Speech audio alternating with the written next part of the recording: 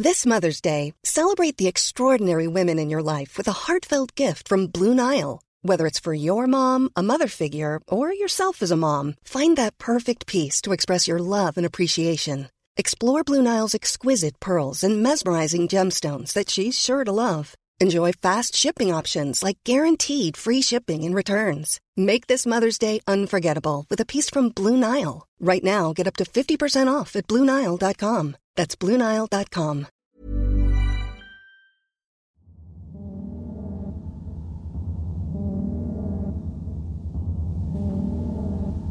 The story of Tim Bosma, a hard-working husband and father, is a haunting tale of an ordinary man whose life was cut short during what should have been a simple transaction, reminding us all of the importance of personal safety in an increasingly interconnected world. I'm Nicole.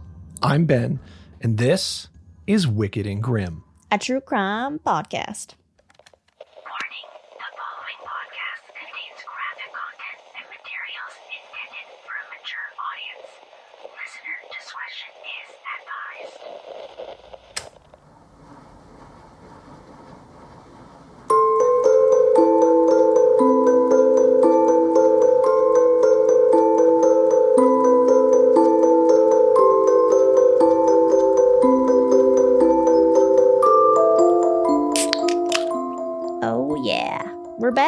We're back. Vacation is over. Bright-eyed and bushy-tailed, we're back. I don't know if I'd say that. I'm not too sure if I'd say I'm bright-eyed and bushy-eyed or whatever you said now. Bushy-tailed? Is that how the saying is? I don't know now. Shoot, did I just get it wrong? Honestly, I wouldn't be surprised. I don't really care anyways. And bushy-tailed. Yeah, okay. I got it right. Bright-eyed and bushy-tailed. Okay. Like a cunning fox or a hyperactive squirrel, perhaps, maybe? Yeah, there you go.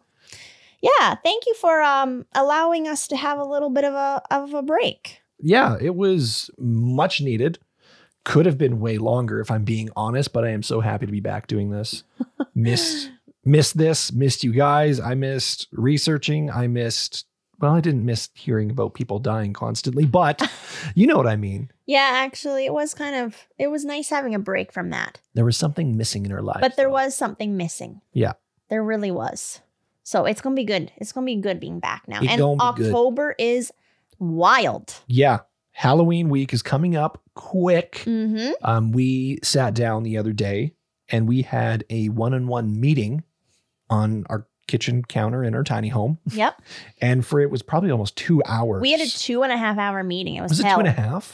It was hell. We had a 2.5 hour meeting. But only 1 hour was in regards to Wicked and Grim. The other hour and a half. I thought it was longer than that. We talked about Wicked and Grim, like an hour and a half, maybe. I don't know. Anyway. I don't know. It was a long ass meeting. But we talked about like a lot of Wicked and Grim. And there was a big chunk of that was like dedicated to how we're approaching Halloween week this year. Mm-hmm. So there's some plans. There's some cool shit going to happen. We're stoked. Yeah. It's going to be good. It going to be good. You can quote that from Nicole right now. You've heard it here first. It going to be good. Yeah. I mean, it's kind of awesome in the sense that we'll be having a episode coming on the Tuesday, like the normal episode. And then Halloween week just carries on from that. Yep.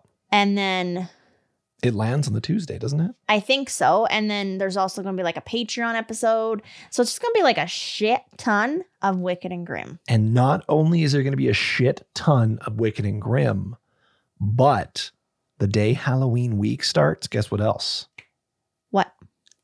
Fearful. Yes. Season 2, baby. Oh, yeah. Yeah, we are overdoing an update on that. We are. We've had a lot of people requesting Fearful come back and being like, when's it coming back? It's coming back for Halloween week. Mm-hmm. Okay, so get ready for that drop. It's going to be a massive Halloween week this year. Yeah. And Fearful is a little bit different than Wicked and Grim in the sense that it's not going to be, there's not going to be a new episode every week. It's going to be more seasons and like a binge amount dropped at one time. So with like us, what we do is every Tuesday we release an episode.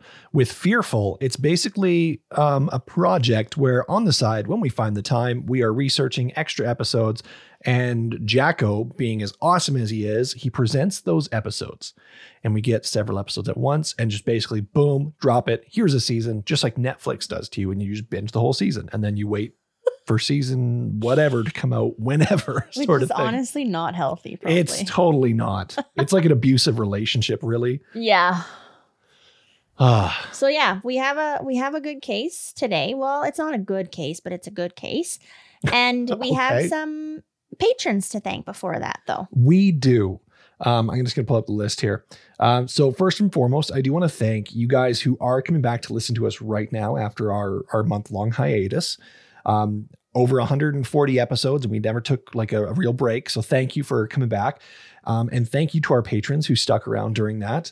And thank you to those who still signed up, even though we weren't rolling out with episodes that whole month. Yeah. So, Well, they're getting 2 episodes. Okay, so they're getting our normal episode dropped today, Tuesday, yeah, and then 2 Patreon episodes. Yeah, Like, 2 that's a big deal. 2 Patreon exclusive episodes are getting dropped this same day. Mm-hmm. So they're going to be rocking 3 Wicked and Grims today. Yeah. So the list of individuals who are oh so awesome over on Patreon that we got to thank. We have Bethany. We have Maya Gwyneth Douglas, Mercedes Parrott, Kristen Lehman, Scarlett Ross, Charlotte Patrick, Melissa Leva, and Kai Smith. All those amazing people signed up over on Patreon and are supporting us there. So thank you so much. That's a good list of people. It is some awesome people over there. Yeah. I don't know about you, but I'm ready to dive into this case like now. I'm excited. Oh, yeah, and I'm presenting today. You are. Holy shit. Yeah. That time off got us some availability for Nicole to get some episode research done. So we're back. I'm back. Let's go. This might be like a friggin' slippery slope because I haven't done this in a while. So, it could be a Donnelly repeat. Listen up. If you know, you know. So yeah, this is a Canadian story. I'm going back to my roots of, at the beginning I was like, I'm going to do mostly Canadian stories. Yeah.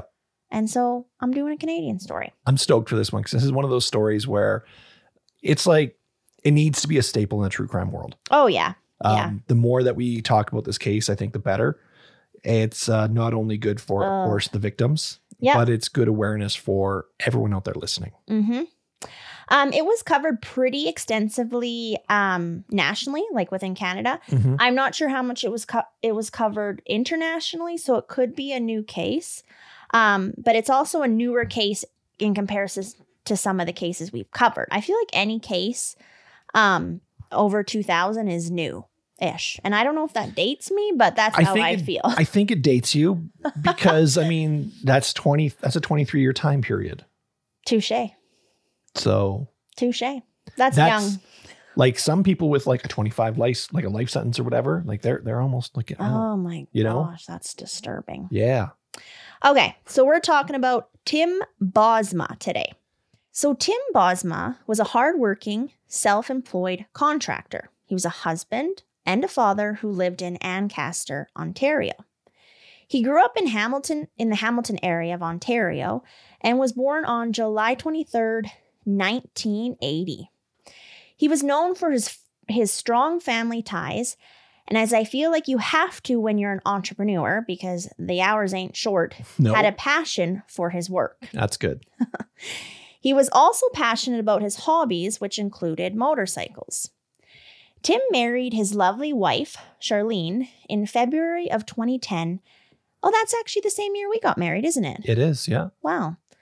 And the happy couple welcomed their first child, a daughter, later that year in December. That is not us. Nope. Thankfully.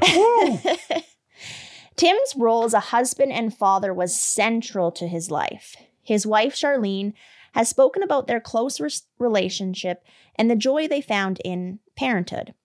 They shared the responsibilities of caring for their daughter and building a life together. As many people do, the family, though, they lived paycheck to paycheck, if you will. Mm-hmm. They were a young family, and at the time, money was a bit tight.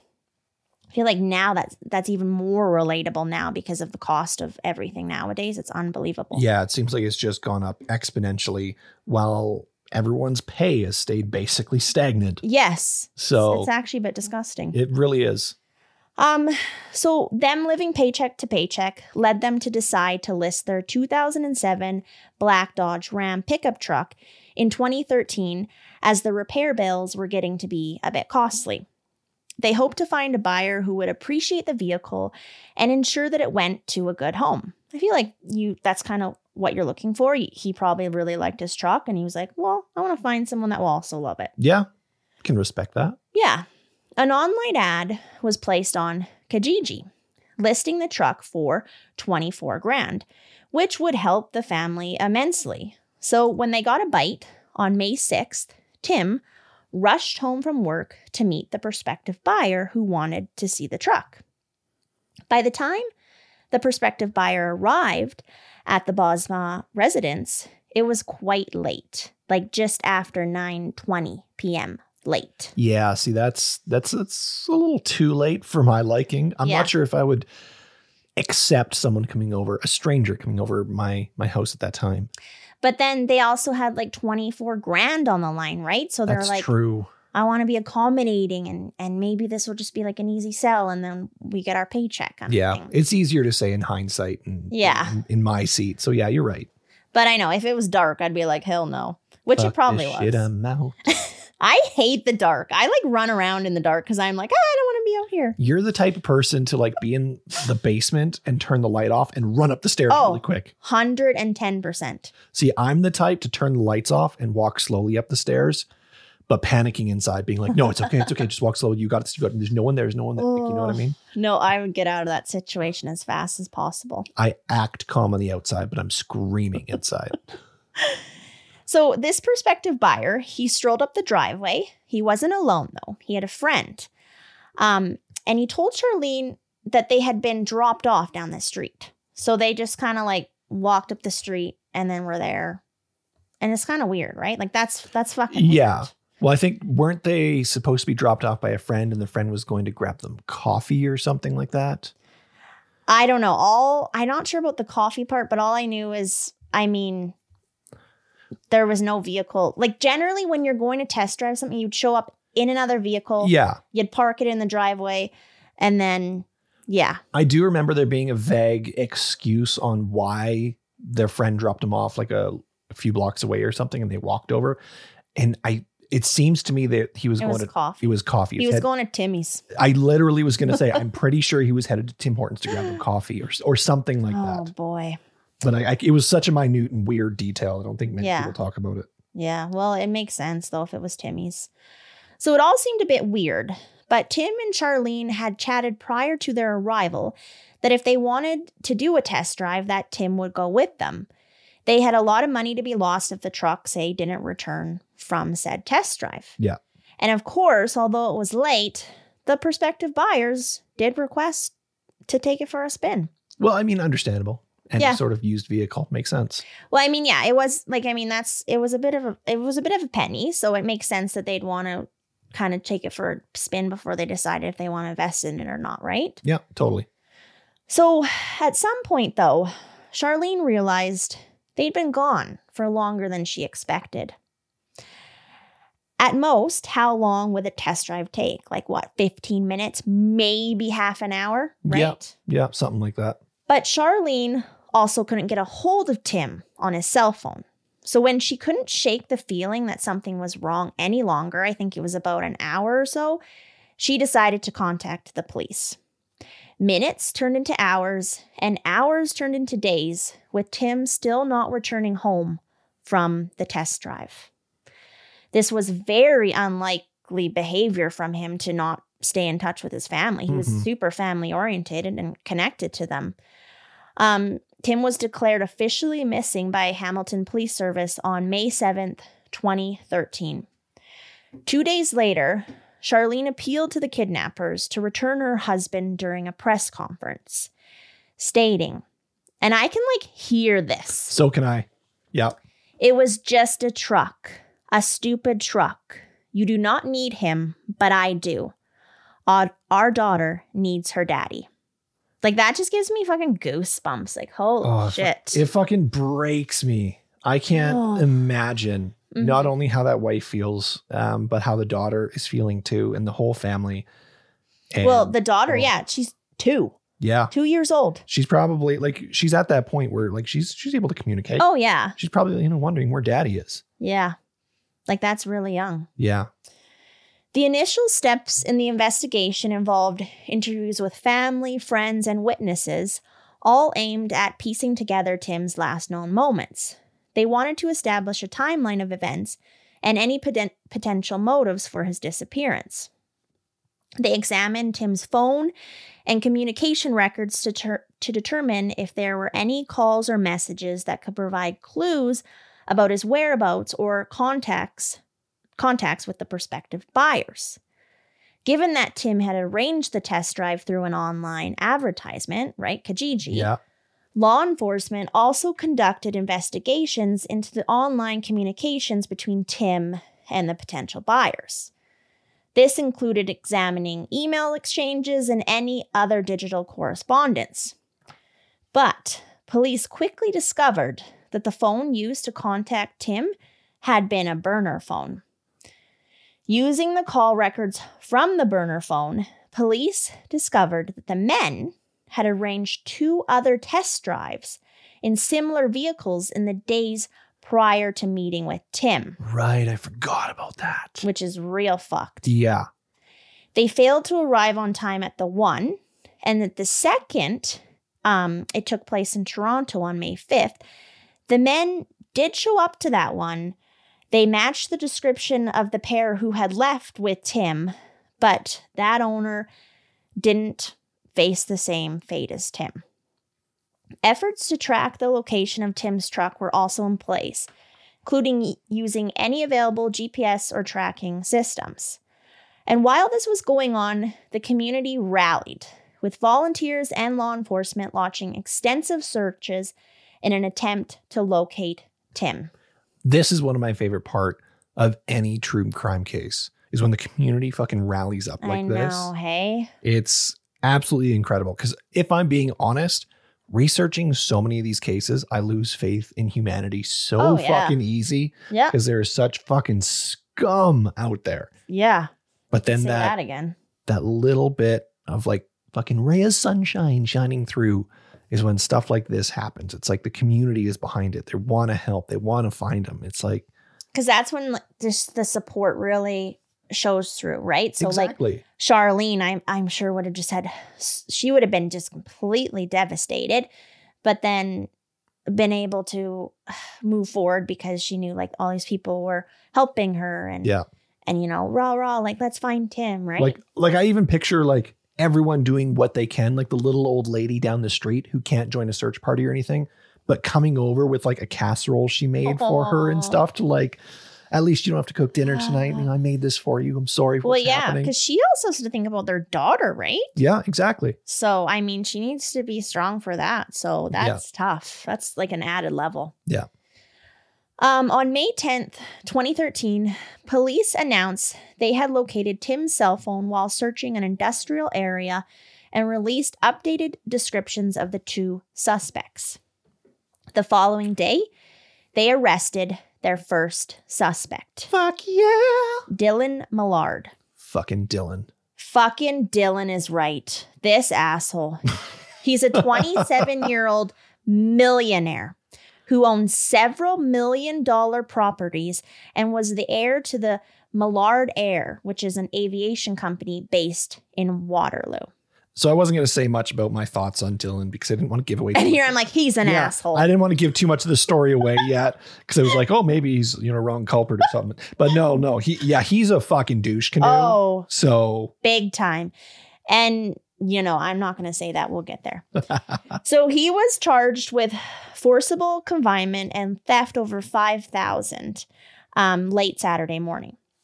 On May 12th, 2013, Tim's truck is finally found. This kind of gave everyone a sense of, I'll call it false hope, that maybe Tim, you know, would be found next. The truck was found inside a trailer in the driveway of Madeline Millard's house. This is Dylan Millard's mother. Mm-hmm. The trailer was registered to Millard Air. The truck had been partially stripped of its like decal and any identification. Mm-hmm.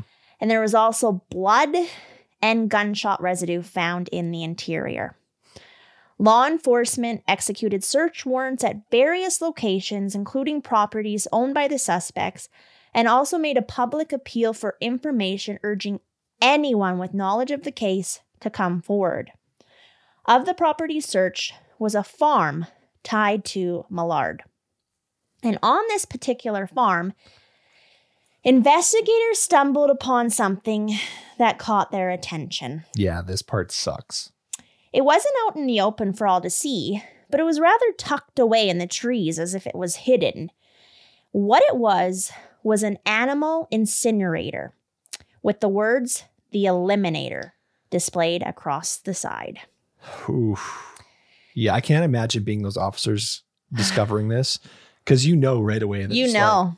There's no question. You fucking know. You know. Like your heart would just sink. Yeah. To quote you 3 seconds ago, you know. So the incinerator had the capacity to burn not only animal remains, but also other evidence and potentially human remains. Yeah. Those things burn at extreme fucking temperatures. Yeah. You put something in there, it's gone. And it's a pretty price too. Those things are not cheap. So upon further inspection of the incinerator, that's exactly what they found. Traces of bone fragments and ash, which were sent off for forensic analysis. And sure enough, the remains belonged to Tim. All hope was lost. Hey, it's Ryan Reynolds, and I'm here with Keith, co-star of my upcoming film, If, only in theaters May 17th. Do you want to tell people the big news? All right, I'll do it. Sign up now and you'll get unlimited for $15 a month and 6 months of Paramount Plus Essential Plan on us. MintMobile.com/switch. Upfront payment of $45 equivalent to $15 per month. Unlimited over 40 gigabytes per month. Face lower speeds. Videos at 480p. Active Mint customers by 531.24 get 6 months of Paramount Plus Essential Plan. Auto renews after 6 months. Offer ends May 31st, 2024. Separate Paramount Plus registration required. Terms and conditions apply if rated PG. Yeah. Yeah. Millard's previous charge was officially changed to first-degree murder. On May 22nd, the day of Tim's memorial, police announced they had arrested a second suspect, 25-year-old Mark Smitch, I think. I don't fucking know. I don't even give a shit to find out if that's right. Mark Pizza Schmitz. Smick? I think it was Smick. He's a piece of Schmitz. Smick. So Mark Smick, formerly... Where the fuck am I? Okay. And formally charged... Sorry. Oh, okay. Fuck. They arrested him, and the following day, he was formally charged with the first-degree murder. Good God. And being a piece of Schmitz. Smitch. Unlike Millard, Smick came from a middle-class family. He had a criminal record involving petty offenses such as drug possession, driving impaired, mischief, failure to appear, and breach of conditions. He sold drugs and cigarettes for a living and occasionally worked odd jobs in Millard's aircraft hangar. I don't really want to spend a lot of time talking about these two assholes, but to cover the case properly, we need to a bit, unfortunately. The friendship between the two started in 2006, and Smitch initially idolizes... What? I just keep laughing at his last name. Schmitz. He's a piece of Schmitz. I was like, did I just do something wrong again? No, I've just worn out that joke and I'm trying not to say it again, but I'm still finding it funny. Oh, you're going to probably hear to the end. So he kind of idolized Millard. And it was probably because of, I'm assuming, like Millard's money. Most likely. Because I don't think Smick is a very smart dude. He doesn't sound like it. By 2011... the pair had grown closer, with Smick and his girlfriend moving into the basement suite of the Millard's family house in 2012. Millard, as you probably thought, is a bad egg. He would arrange for Smick and other friends to accompany him on, in quotation, missions. Basically, night excursions to steal shit that Millard could have easily just purchased, but he liked the thrill of it. Did he really call them missions? Missions. They were missions. What is he, 8 years old? Fucking singing Mission Impossible, creeping through the dark. Like, it's almost more maddening in a sense because he could afford these things and he's going and stealing stuff from people that A, probably don't have near as much money as him. B, who like worked really fucking hard to probably buy said things. Yep. So, like, see, you're just an asshole. Yeah. Like, I'm pissed with this. Oh, yeah. With these people. He's doing it just simply for the thrill and enjoyment of taking from someone else. Yeah. Someone else who's earned it. Like, that is not okay. That No. is not okay. The disappearance and discovery of Tim's fate was met with shock and grief by the community and really the nation at large, and was obviously a critical turning point in the investigation. The forensic analysis conducted on Tim's remains would later confirm the cause of death to be a gunshot wound, and provide valuable evidence for the prosecution's case against Millard and Smith. I don't know how to say his last. I looked earlier, but I'm not looking again. Well, I'm not too sure. I do want to stop on one detail though. I don't think it was his remains that identified the gunshot wound, because most of his remains, it was in the truck. Yeah, his remains were like, I think the DNA was pretty much almost completely gone too, burned away, but it was the truck, the DNA within the truck that proved that it was a gunshot. Because to be honest, some of the articles say that in the incinerator, like, it wasn't even for sure Tim's, but it was kind of like assumed. Yeah. So. Well, I do remember them also talking about with the truck, because they, like you said, it was partially stripped and stuff. It was also pressure washed. Right. And there was even remains of Tim's, I think, like underneath the undercarriage. That's where they found most of the DNA, because they pressure washed a bunch of the inside, and all the blood and stuff ran down underneath the truck and was dripping off. Yeah. And then dried underneath. Yeah. It's really disturbing. Yeah. If you didn't realize, Ben actually knows a lot about this case too, because, I mean, it's not that old. It's Canadian. Yeah. I mean, we remember it happening. So it was now time to get justice for Tim and his family. The trial didn't begin until February 2016, and it was a high-profile case in Canada. The prosecution presented an array of evidence, including extensive forensic analysis, including DNA analysis and fingerprint evidence, linking the defendants to Tim's truck and the crime scene. The evidence included Tim's blood in his truck and the discovery of his blood on a toolbox on the Millard's farm. Right. That's what they specifically said. Okay, yeah. So they knew that his body was at the farm. Yeah. I forgot about that part. Because wasn't the toolbox like part of the trailer or something that housed the burner? I think. Oh, I'm not sure. I can't remember. Don't quote me on that, but I think that might be part of it there. Okay. They also had video evidence showing Tim leaving with the two suspects on the night of his disappearance, as well as footage of the suspects driving Tim's truck, along with evidence from the incinerator and witness testimonies. Because something I didn't even put in there, because like there's so, like, to cover a case in one episode is sometimes kind of hard, but Millard, he had employees and stuff at the air hangar. Mm-hmm. And there was even a point where he had like messaged all of them, and he's like, don't come to work like the next day, like don't even show up. And it was because he had brought like the truck there or something and just some shit. Like he's just like the most sketchiest person in the whole world. Yeah, because after I think they shot him or whatever they went incident to the hangar. Occurred. Yeah, that's where they went. So he told his employees to basically fuck off for a day while he dealt with it. Yeah, like unbelievable. Yeah. While the exact was that even English? The exact motivations of the accused can be challenging to prove. The prosecution argued the following motives during the trial. So there's a couple.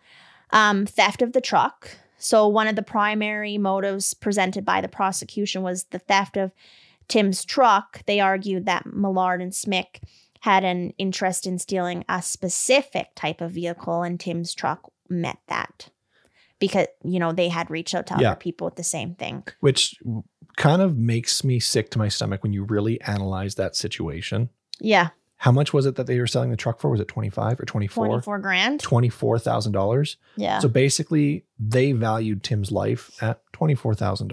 Oh my gosh. And he was a dad and a husband and a son. They're like, instead of me spending 24 grand, I'm just going to kill you instead because I want to keep my 24. Yeah. So his life isn't even worth that to them. Yeah. Like, how fucking disgusting is that? It's disgusting.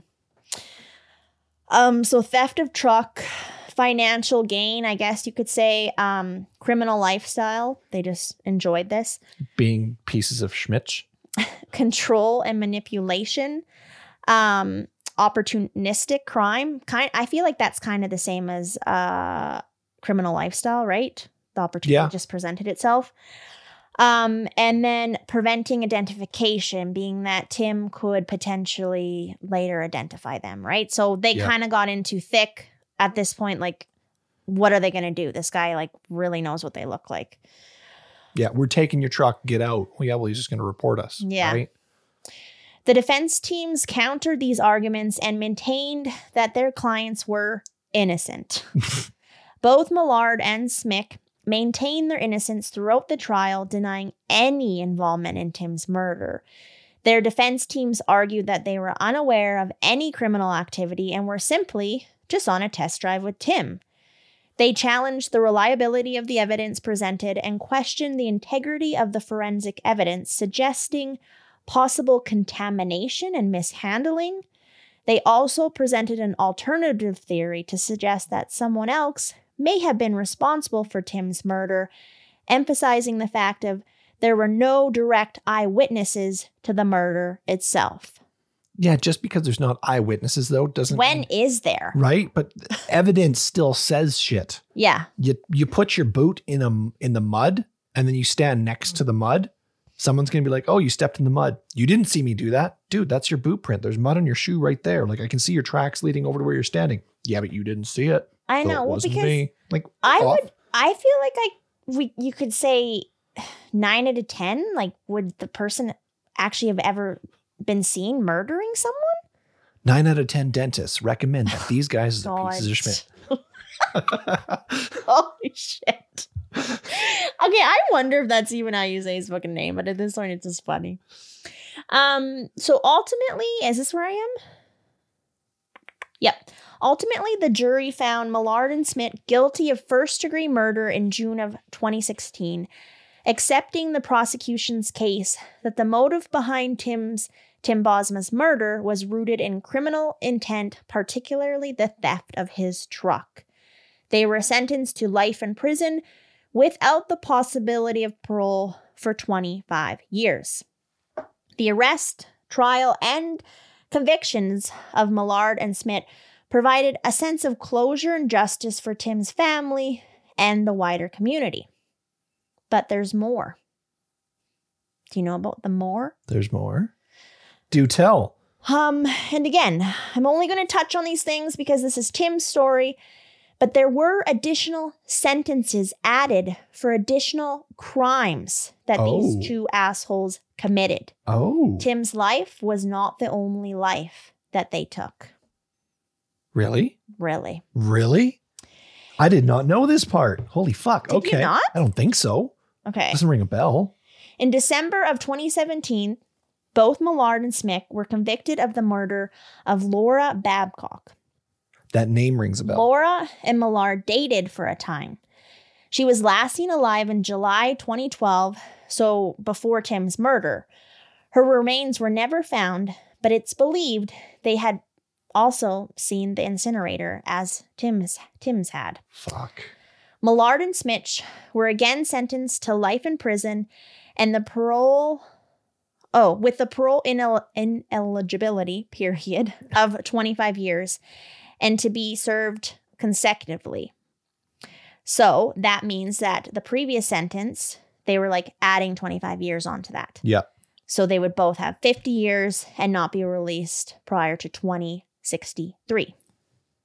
On December, you're looking at me so weird. Going. I was just kind of like mathing in my head and like thinking, I was like, is there a but or something coming? But no, okay. On December 18th, 2018, Millard was sentenced to life in prison for a third time. This time, he was found guilty of taking his very own father's life, Wayne Millard. Okay, I did hear about this one. Yes. Wayne was found dead on November 29th, 2012 from a gunshot through the eye, with his death initially ruled as a suicide. This third life sentence was also to be served consecutively along with the other life sentences handed to him. meaning that Millard would serve a minimum of 75 years in prison before he would be eligible to apply for parole. He would be 103 years old at the time. So he's going to rot. Just a minute, though. I wanted to talk about his dad for a sec because it's interesting. Something I read is that if someone's like committing suicide, they generally wouldn't have pulled the trigger like with it facing them in the eye. Because then they're looking at it. Yeah. Yeah.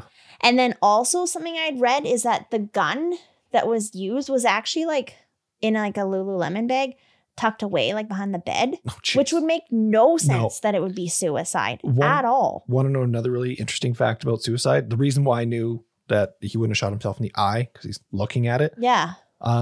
People who jump off buildings or jump off bridges or anything, they'll take their glasses off first.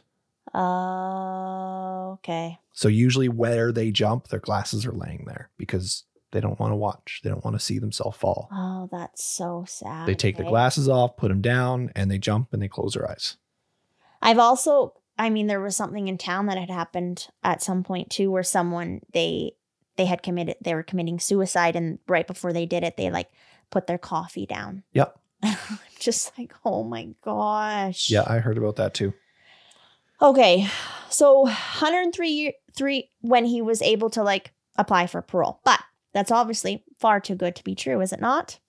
This is going to piss you off. Fuck, no. Here we go. All right. Okay. Hold on. And there's nothing you can do about this. Wait. I'm mentally preparing myself. I need to take a sip here.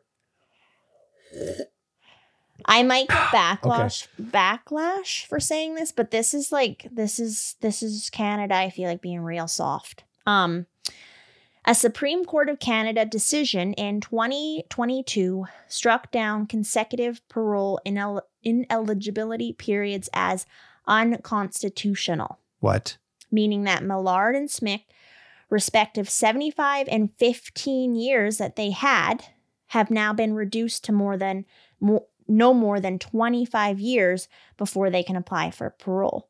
They will now be eligible for parole in 2043. This is a Supreme Court of Canada decision.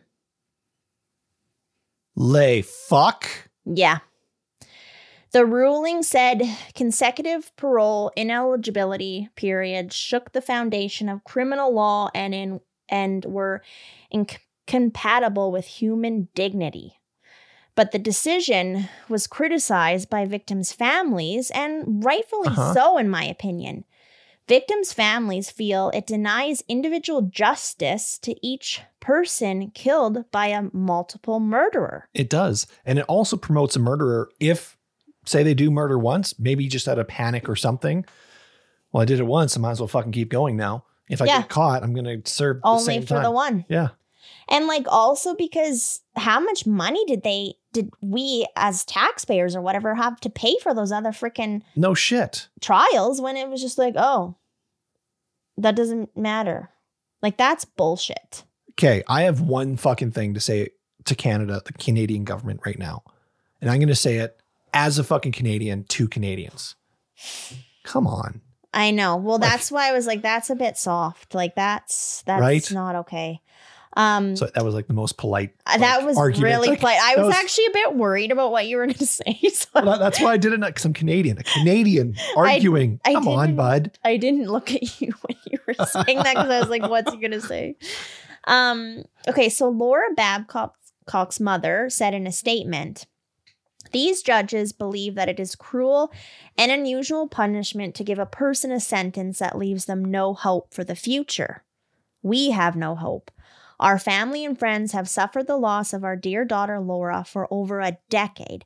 The grief and heartache are no less now than when she was cruelly taken from us." Which makes sense. Yeah. So Millard and Smick have appealed all of their convictions, but as of right now, they have all been rejected, thankfully. Good. Yeah. Tim Bosma was portrayed in the media as a loving husband and father, which generated empathy from the public. His family's emotional pleas for his safe return resonated with many, many people. And his story was relatable because the majority of us at some point in time have met with a stranger to sell an item. Yep. The case prompted discussions about personal safety, particularly in the context of online transactions. It led to increased awareness about taking precautions when meeting with stranger for sales or purchases arranged through the internet, highlighting the potential danger of online transactions. It served as a wake-up call for individuals involved in buying and selling goods online, reminding them to take safety precautions when meeting with strangers. Individuals began meeting in well-lit public places, bringing friends or family members along, or even conducting transactions at local police stations to ensure their safety. The case contributed to discussions about the importance of personal security measures, not only in online transactions, but in daily life. It encouraged people to be vigilant, Vigilant, yes. and proactive in protecting themselves and their loved ones. Okay, and I'm just going to talk here for a sec because I'm so cautious. Probably one of the most cautious people ever, I feel like. Yeah. So I was visiting family, and these family members, I don't even think I told you this. It's not really a big deal, but they were donating an item that was going to go in a museum or whatever. Okay. And so these people came to collect said item from their home, and then they just let them come in the house to collect the item. And I was just like, this is not okay. Why are we not just bringing these said items outside and handing it to them? Yeah. Well, do you remember with our home that we had before we bought the tiny home? Yeah. It was a relatively new build. Oh, God. And there was a lot beside us where a builder was going to build another home. Yep. These people knocked on our door. It's actually a shock that Ben is alive right now. Just saying. These people knocked on our door. It was a nice couple, and they're just asking some questions about the builder and, the house and what we think. And I just you guys want to come in, take a look around? You can see the house, go in the basement, crawl space, whatever the fuck you want. I'll tell you all about the house. So Nicole's off at work, and I'm at home with these strangers just coming into the house, looking around. And I think I came home and was like, what the actual fuck did you do? They were super nice, though. Yeah, but also they were just casing the joint probably, and we're we're going to break in and steal this and this and this. But they and didn't. This. Well, frick. Even this morning, I woke up half an hour before the alarm to a fucking doorbell ringing. And we don't even have a fucking doorbell. So this was in my dream. And I was like, oh my gosh, it's 6:30 in the morning. Who is ringing our doorbell? And then I was like, I'm not answering it. That's what goes in my head. Yeah. Fair enough. To be fair, that was before the podcast and my start of true crime research and stuff too. So I have become a lot more cautious since. So would you do that again? Probably. Are you serious? We already did in the tiny home. We had someone else come look at our tiny home because they were curious about tiny homes. Yeah, shit. And that was only a year ago.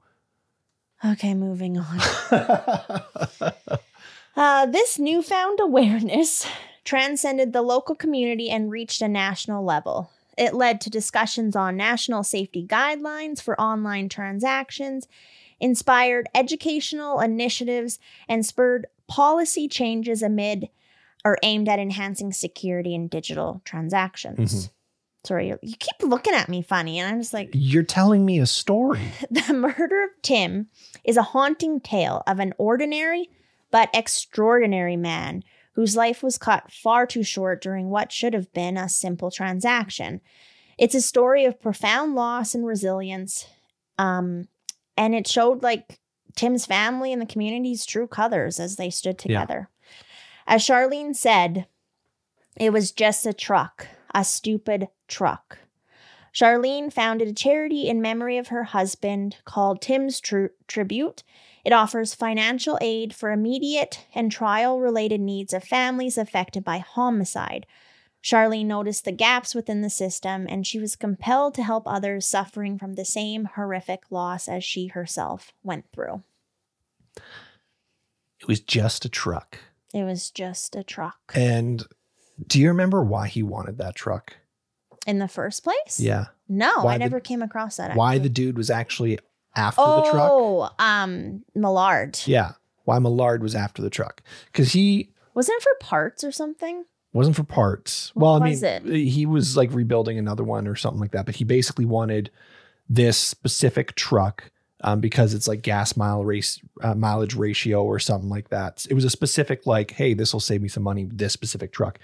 Because he was part of that like fucking Baja race or whatever that was like 5 days across the desert because his dad had all the money in the company, right? So he was like a kid of money. And so he went and did this race and like fucked up on the first day and totaled his car. And then he decided next time he goes and does it, because it cost him so much money in gas to haul this race car down on a trailer with a truck, that he needed to find a specific truck that was more fuel economy wise. Right. Okay. That part rings a bell. Yes. And this Dodge pickup truck was the truck he decided he needed. So he just wanted this truck so he could haul his race car so he can go race. Wow. And so he decided to steal one instead of buy one. Yeah. And yeah, I think there were parts and stuff because he was going to like mash some different ones together, like basically build the truck up again, make sure it was good for the road. Right. Yeah. But yeah, he basically just like, yeah, I'm going to go on a race and I want to steal someone's truck and kill them so I can go race my race car with daddy's money.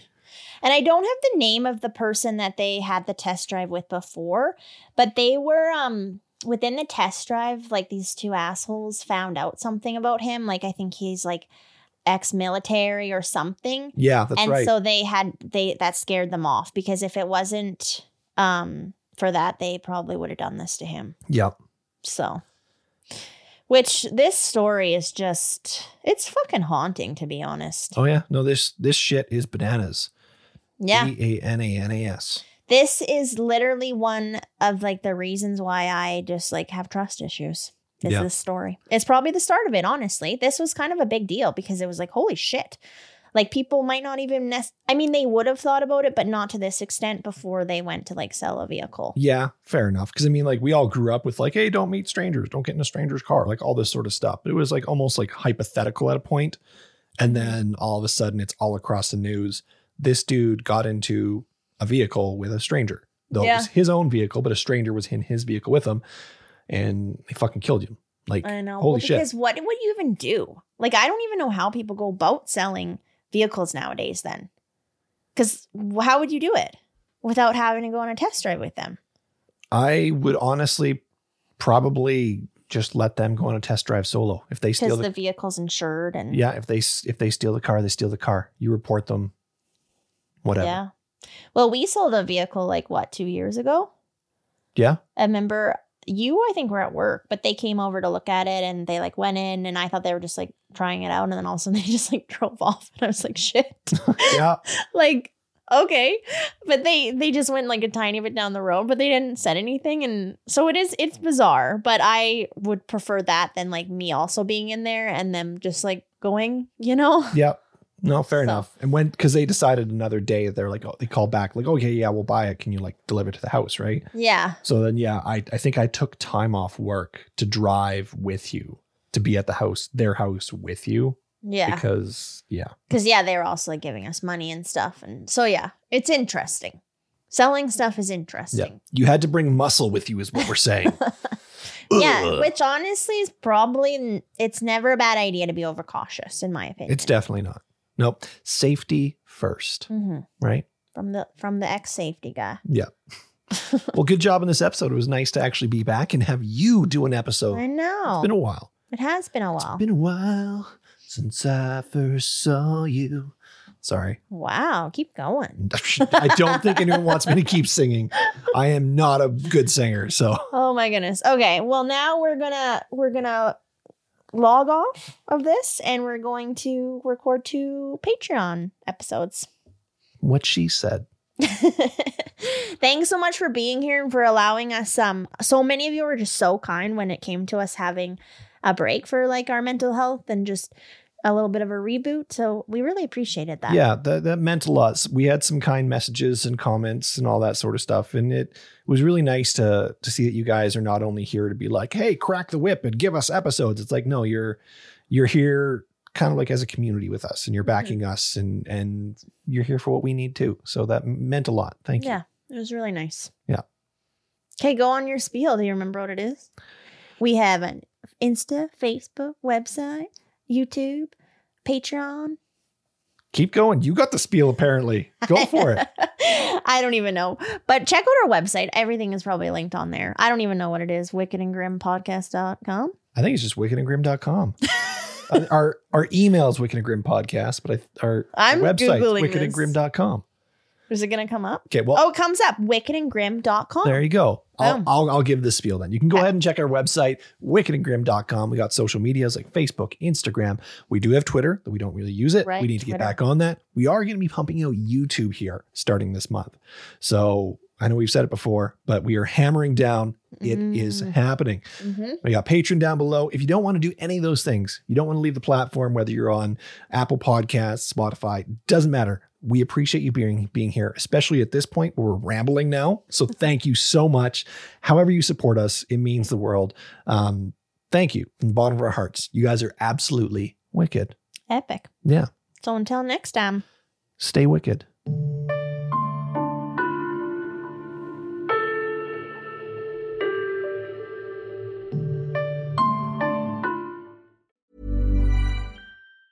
Planning for your next trip? Elevate your travel style with Quince. Quince has all the jet-setting essentials you'll want for your next getaway, like European linen, premium luggage options, buttery soft Italian leather bags, and so much more. And is all priced at 50 to 80% less than similar brands. Plus, Quince only works with factories that use safe and ethical manufacturing practices. Pack your bags with high-quality essentials you'll be wearing for vacations to come with Quince. Go to quince.com/pack for free shipping and 365-day returns.